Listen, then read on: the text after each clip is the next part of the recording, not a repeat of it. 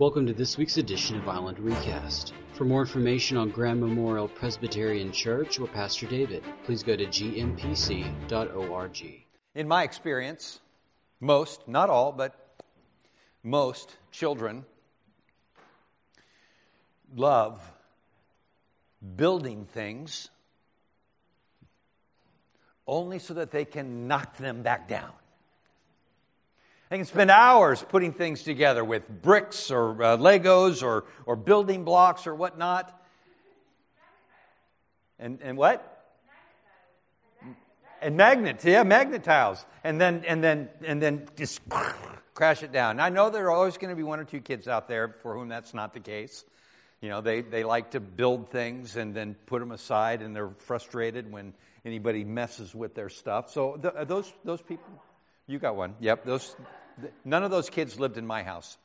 So we would, and it was just joyful to you put all this time in and build it up, and then they'd look you in the eye, and you'd look at them, and they'd creep over, and then pow, and then gales of laughter, and that's great fun. That's great fun. That's a part of childhood. That's a part of parenthood. All that fun stuff, and it's okay in that realm. Unfortunately, those tendencies tend to bleed over into relationships as well. We can spend a lifetime developing and cultivating relationships, and then one or two words, and those relationships are totally destroyed.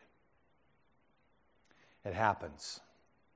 It happens in families, it happens in communities, it happens in churches. And this is nothing new. This has happened. This has been happening since time began.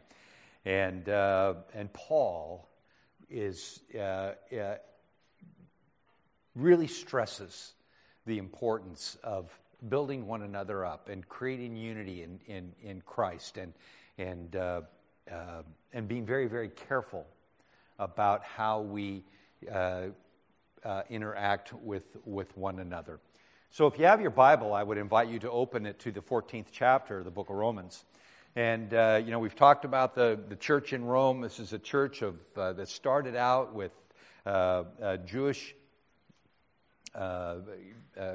people who found themselves in Jerusalem on the day of Pentecost. They heard the good news and gave their lives to Jesus and received the Holy Spirit. They went back to Rome and started sharing the good news. And of course, we know that the good news bled over into the Gentile communities, but it became very contentious within Judaism in Rome, so much so that at one point the emperor kicked out all of the Jews from Rome. Go anywhere but not here. And so there was a 6-8 year period of time where the church in Rome was pure Gentile.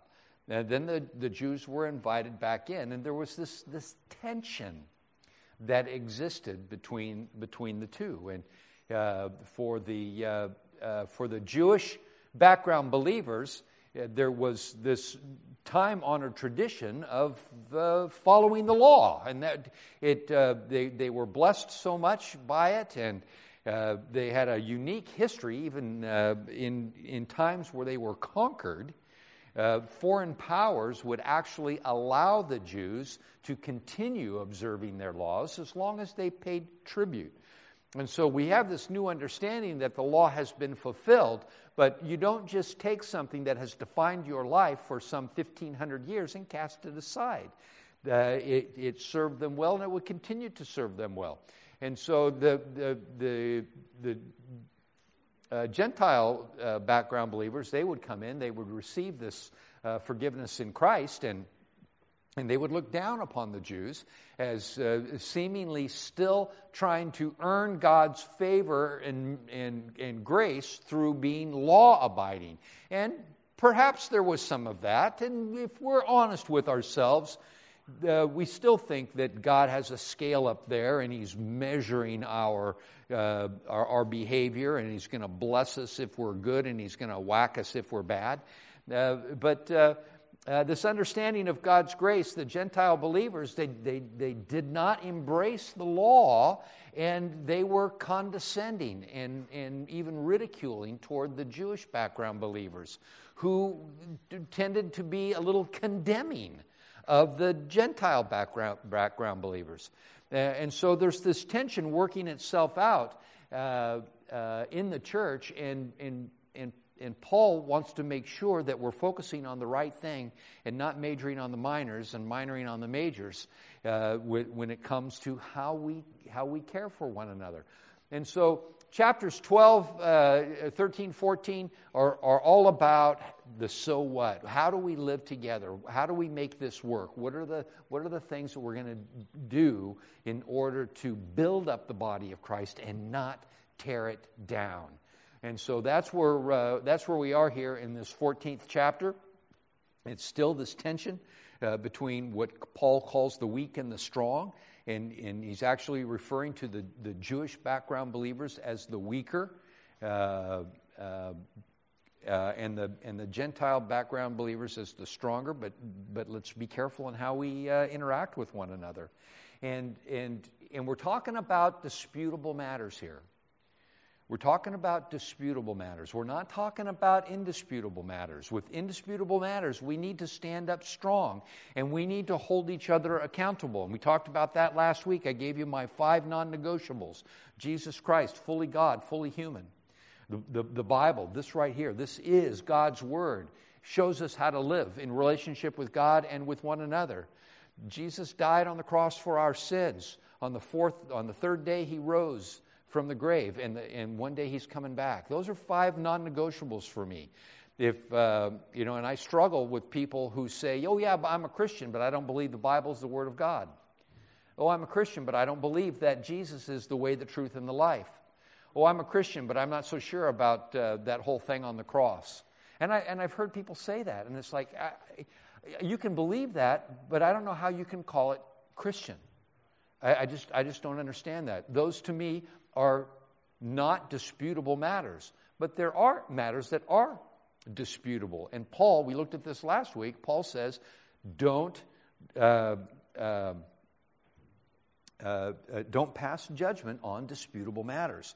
And then we continue on here, picking it up in the 14th chapter with the 13th verse. And listen to what Paul writes.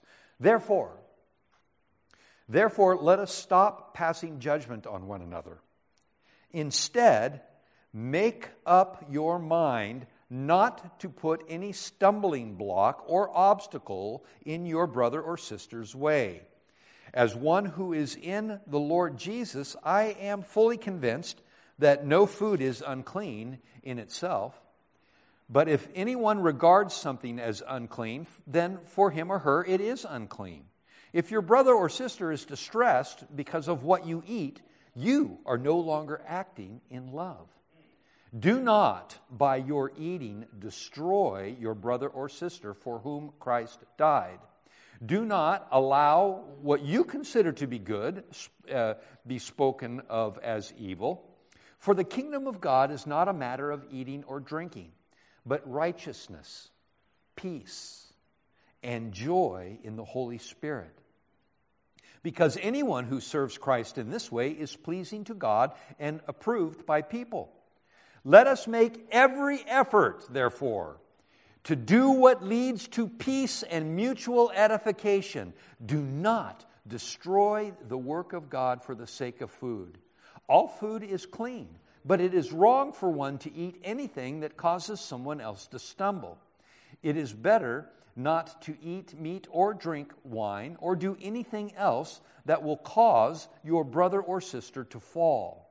So whatever you believe about these things, keep between yourself and God. Blessed is the one who does not condemn himself or herself by what is approved, but the man and woman who has doubts is condemned if he does or she does eat, because the eating is not from faith. Anything that does not come from faith is sin.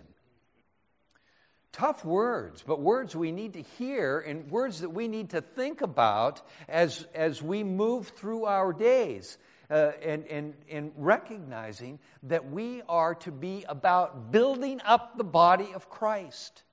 We are to work in this process to be allies and not adversaries.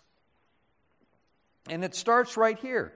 Therefore, let us stop passing judgment on one another. Instead, make up your mind not to put any stumbling block or obstacle in your brother or sister's way. We are to be builders, not destroyers of relationships, and especially people within the faith. And just determine that. Make it your goal. Make it a priority in your life, not to put obstacles in front of other believers, but to look for ways to build the community. As one who is in the Lord Jesus, I'm fully convinced that no food is unclean in and of itself. But if anyone regards something as unclean, then for them it is unclean. If they are distressed because of what you eat, you are no longer acting in love. Now, we know that this was about the dietary laws and the fact that the Jews were not eating meat because they didn't know if the meat was handled appropriately. And so rather than violate their sense of purity and understanding, they're just saying no to it. Now, so to eat meat with them would have been a stumbling block. You go, well, that's not what happens today, right? Yeah, well, it can. I mean, I have friends who are vegetarians. And I always ask them, are you a vegetarian for health reasons or moral reasons? Wes educated me this morning. He says there's a third reason. There are environmental reasons for people. He's an environmental scientist. He knows all that stuff. Okay, I'm going to add that. So are you a vegetarian? Tell me why you're a vegetarian. I would like to know. And then we have that conversation. Now, y'all know me. I love barbecue. I love to smoke meat. But I'm not going to invite my vegetarian friend to come over to my house and have a barbecue. And we were on vacation and we saw a cookbook that said the vegan's barbecue. And I went, why? I don't. But forgive me, because see those little things kind of slip in, and we want to be humorous and we want to be funny, but sometimes in our humor and our funniness, we're actually hurting people, and we don't even think about it. And it actually happened on Friday. Friday at 11 o'clock, there's a pre-sermon Bible study online, and I was talking about this passage, and I said, the Gentile background believers were getting on the Jewish background believers because they were all wrapped around the axle over this dietary law stuff, and somebody in the Bible study called me on it and said. And I realized that, that was a statement that I made, just to kind of add a little humor and levity to the situation. But in reality, it was a little condescending, to tell somebody they're wrapped around the axle over something. It's so subtle in our lives, and we have to be very, very careful about what we say. Again, we can spend a lifetime building up relationships and destroy them with a careless word without thinking. And we need to be careful not to do that. Do not, by your eating, destroy your brother or sister for whom Christ died.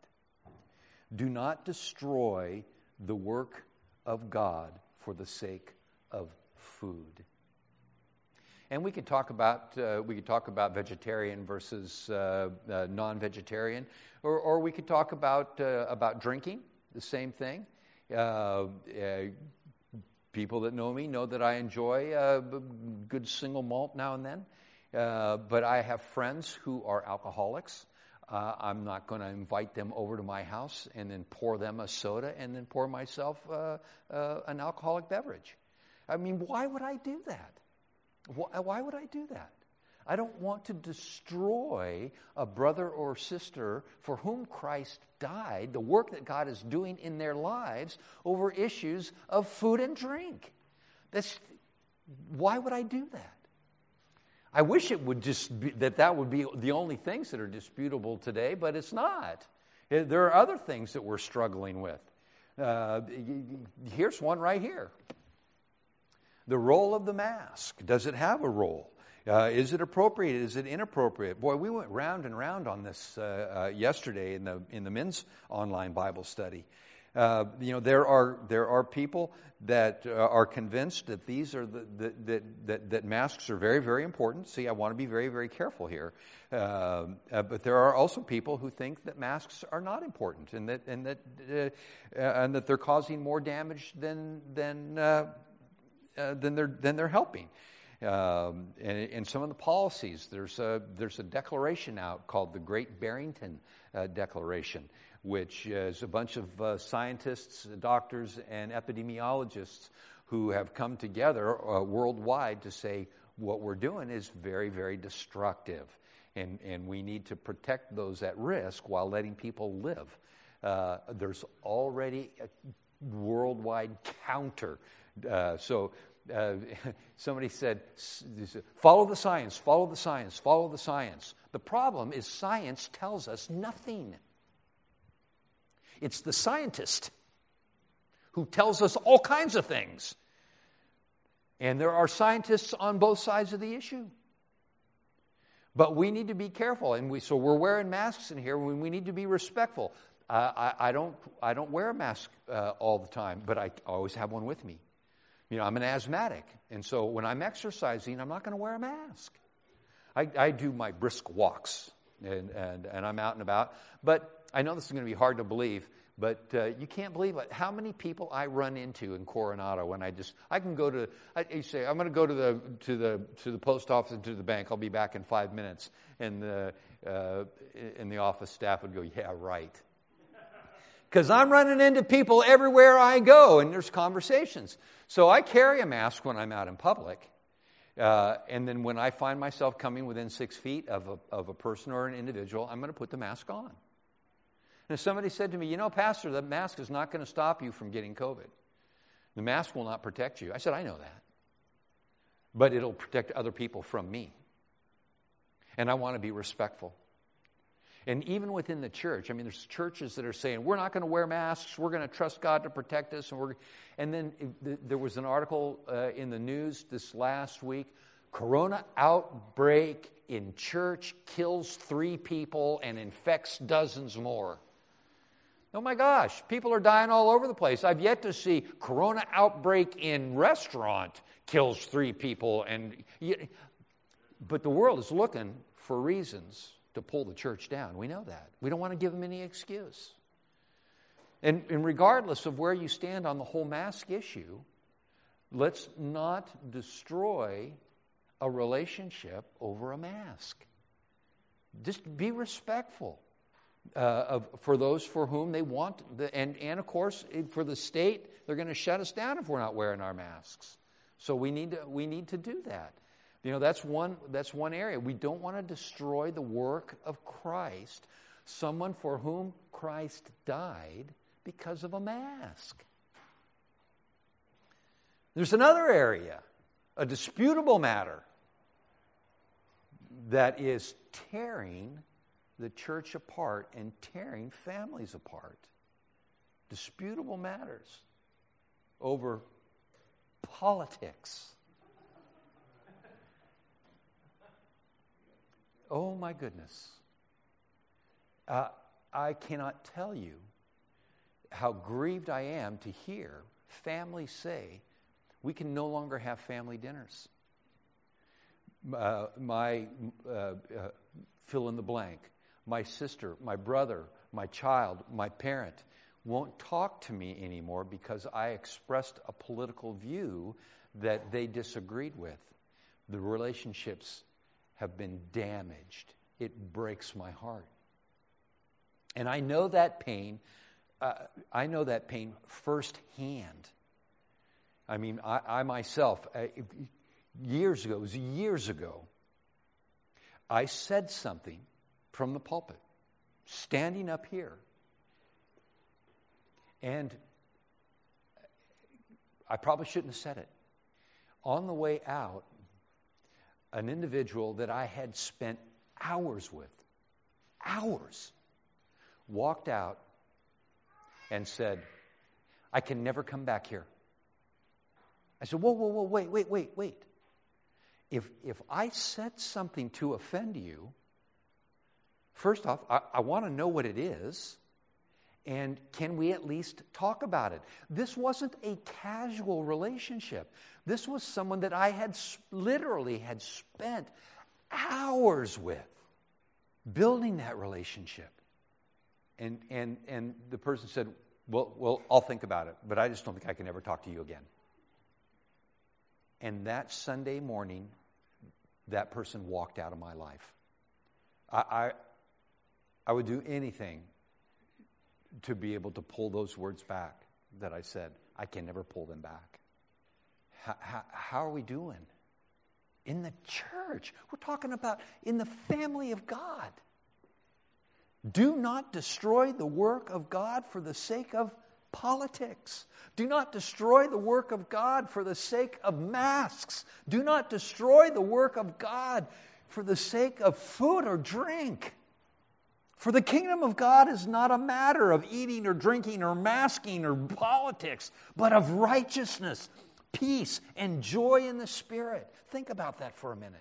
Righteousness, peace, and joy in the Spirit. Now, we talked about righteousness, and we've talked about Paul's application of righteousness. He's using it forensically. It is a declaration, a legal declaration. God has declared legally that we are righteous in Jesus Christ. It does not mean that we're perfect. It doesn't mean that we are without sin. But it means that we are entering into a relationship with God where transformation can occur. Now, as I think about that, I am absolutely thrilled that I am clothed with the righteousness of Jesus Christ. But I need to remember that Christ died not just for me, but also for you. That you also are righteous. That doesn't mean that you are perfect. It means that legally you are in right relationship with God because of Jesus Christ. The kingdom of God is about righteousness. And as we rejoice in the righteousness that we have, in the grace and the forgiveness that we have, we need to remember that the people that we surround ourselves within the community of faith are also righteous, and to act accordingly. For the kingdom of God is about righteousness and peace. And, we have a distorted view of peace these days. We think of peace in terms of the lack of conflict, the lack of violence, and we long for peace in the Middle East, and there was a time when I was a boy we wanted peace in Southeast Asia. And for older people, they remember wanting peace in the Pacific theater or in the European theater as we were at war, and we still find ourselves at war. And the opposite of war is peace. And that we talk about the kingdom of God as righteousness and peace. I think our minds naturally gravitate to that because it's so much a part of where we are in our culture. But that's not the idea of peace. The idea of peace in the Bible is about a sense of well-being, inner well-being, and contentment because we know we are reconciled with God. And that's the peace that we should look for in our lives. And so when we find ourselves agitated, when we find ourselves upset, whether it's about politics, whether it's about masks, whether it's about food or drink, whatever it might be, that's the time when we need to step back and say, Lord, I'm experiencing a loss of peace within my heart and soul, and I recognize that it has to do with something that's going on between my ears. I cannot and I do not want my external circumstances to rob me of the peace that I have with God because of the righteousness that has been bequeathed upon me through Jesus Christ. For the kingdom of God is not about food, drink, masks, politics. Fill in the blank with your disputable issue. But the kingdom is about righteousness and peace and joy in the Holy Spirit. And if something is bringing you joy that is causing someone else distress, there's a disconnect. Because joy in the Spirit, what is the fruit of the Spirit? Love, joy, peace, patience, kindness, etc., etc., etc. In the kingdom of God, joy is manifest as we care for others. What does it mean to love but the will and good of another? It is as we are faithful in living out our relationship with Christ, we bring joy into other people's lives. That's what the kingdom of God is about. It's about righteousness. It's about peace. It's about joy in the Holy Spirit. Do not let what Christ died for destroy. For the kingdom of God is more than that. And that's a challenge for us to live that out on a day-to-day basis. Because anybody who serves Christ in this way is pleasing to God and approved by others. And here's the money shot for me, the 19th verse. This is the money shot. Let us therefore make every effort to do what leads to peace and to mutual edification. Let me read that again. Let us therefore make every effort to do what leads to peace and to mutual edification. Now, that doesn't mean that I don't have an opinion on drink and meat and eating. It doesn't mean that I don't have an opinion on masks. It doesn't mean that I don't have a political opinion. And if you ask me, I'll tell you, maybe. But if you have a different opinion, then I'm going to be respectful, even if I disagree. Because I do not want to destroy anybody for whom Christ died. I do not want to destroy the work that God is doing in someone's life because of my politics.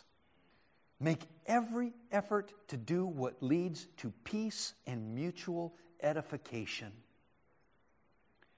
Be about building each other up. How do we do that? How do we build instead of tear down? Well, if you have your bulletin, you'll find 15 handy ways to build up the body of Christ. Right there. I call them soul exercises because as you build up your own relationship with Christ, you are building up the body of Christ. So, I will be still before God for 5 minutes a day. I will begin each day by counting 5 blessings. You can do more. That's just an estimate. I will read Scripture intently. I will pray through the 23rd Psalm regularly. I will pray for an enemy. Okay, Pastor, you're pushing the envelope there.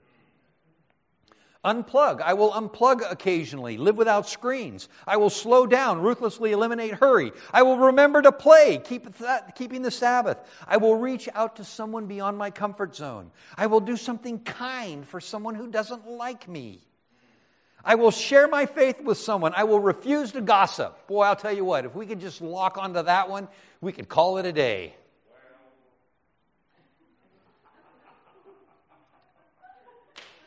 Well, you know what? I need you to pray for so-and-so because they're struggling with fill in the blank. Is that really spiritual or is that a spiritualized way of gossiping? Yeah. I will practice forgiving others. I will trust God for outcome and stop worrying, and I'll be generous. I mean, these are ways that build the kingdom of God. These are ways that celebrate the righteousness, the peace, and the joy that is ours. And we are living in challenging times, and the enemy has figured out a way to infiltrate the church on disputable matters. I'm not talking about undisputable matters. In essentials, unity. In non-essentials, liberty. In all things, charity. In essentials, we need to work for unity. In non-essentials, there needs to be liberty, and there needs to be charity in all things. It's so easy to tear down what can take a lifetime to build. It's one of the reasons that I'm so grieved as I'm watching the riots and the protests around the nation. You see these shops that people have poured their heart and soul, their life savings in, and built up these businesses. And in an instant, it's destroyed, it's gone. We laugh with our kids as we build with blocks or magnets or Legos or whatever, and then knock them all down. But let us be very, very careful with one another and not destroy the work that God is doing in someone's life for the sake of politics or masks or music. I like this style of music, and I like to do this style of liturgy in my worship, and if you don't like that, well, then there's something wrong with you. Even in fun, it was pointed out to me one time that in sarcasm, there's a little bit of truth. A dear friend of mine, in his corporate culture document, one of the things that he said will not be allowed in his business was sarcasm. It was on page 12. And if he was in a meeting and somebody was sarcastic, people would say, "Oh, page 12 violation." Let us not, for the sake of a disputable issue, destroy that for the person for whom Christ died. Let us not destroy the work that God is doing for the sake of an argument. You know what? You may be right, but you don't have to make your case. You don't have to win every argument to be right. Let's care for one another. Let's love for one another. Let's intentionally look for ways to build up the body of Christ. It is never more important than it is today in the midst of all the chaos that we are experiencing. And then I believe we will find ourselves living in the kingdom of God, recognizing and celebrating the righteousness that's been given to each and every one of us, experiencing peace, and celebrating joyfully with one another. Thank you for listening to Island Recast. For more information, please go to gmpc.org. What takes a lifetime to build can be destroyed in a minute. With an act of cruelty or violence, and sometimes even just a careless word. Let's strive to really care for one another, to build each other up, and to not to destroy a brother or sister for whom Christ died, and for the sake of politics or masks or fill in the blank, destroy the work that God is doing in a brother or a sister. But strive to remember that we are called to be peacemakers, brokers of reconciliation, agents of healing, forgiveness, and mercy. And when we're doing that, we will be living in the kingdom, celebrating God's righteousness with peace in our hearts and joy in our relationships.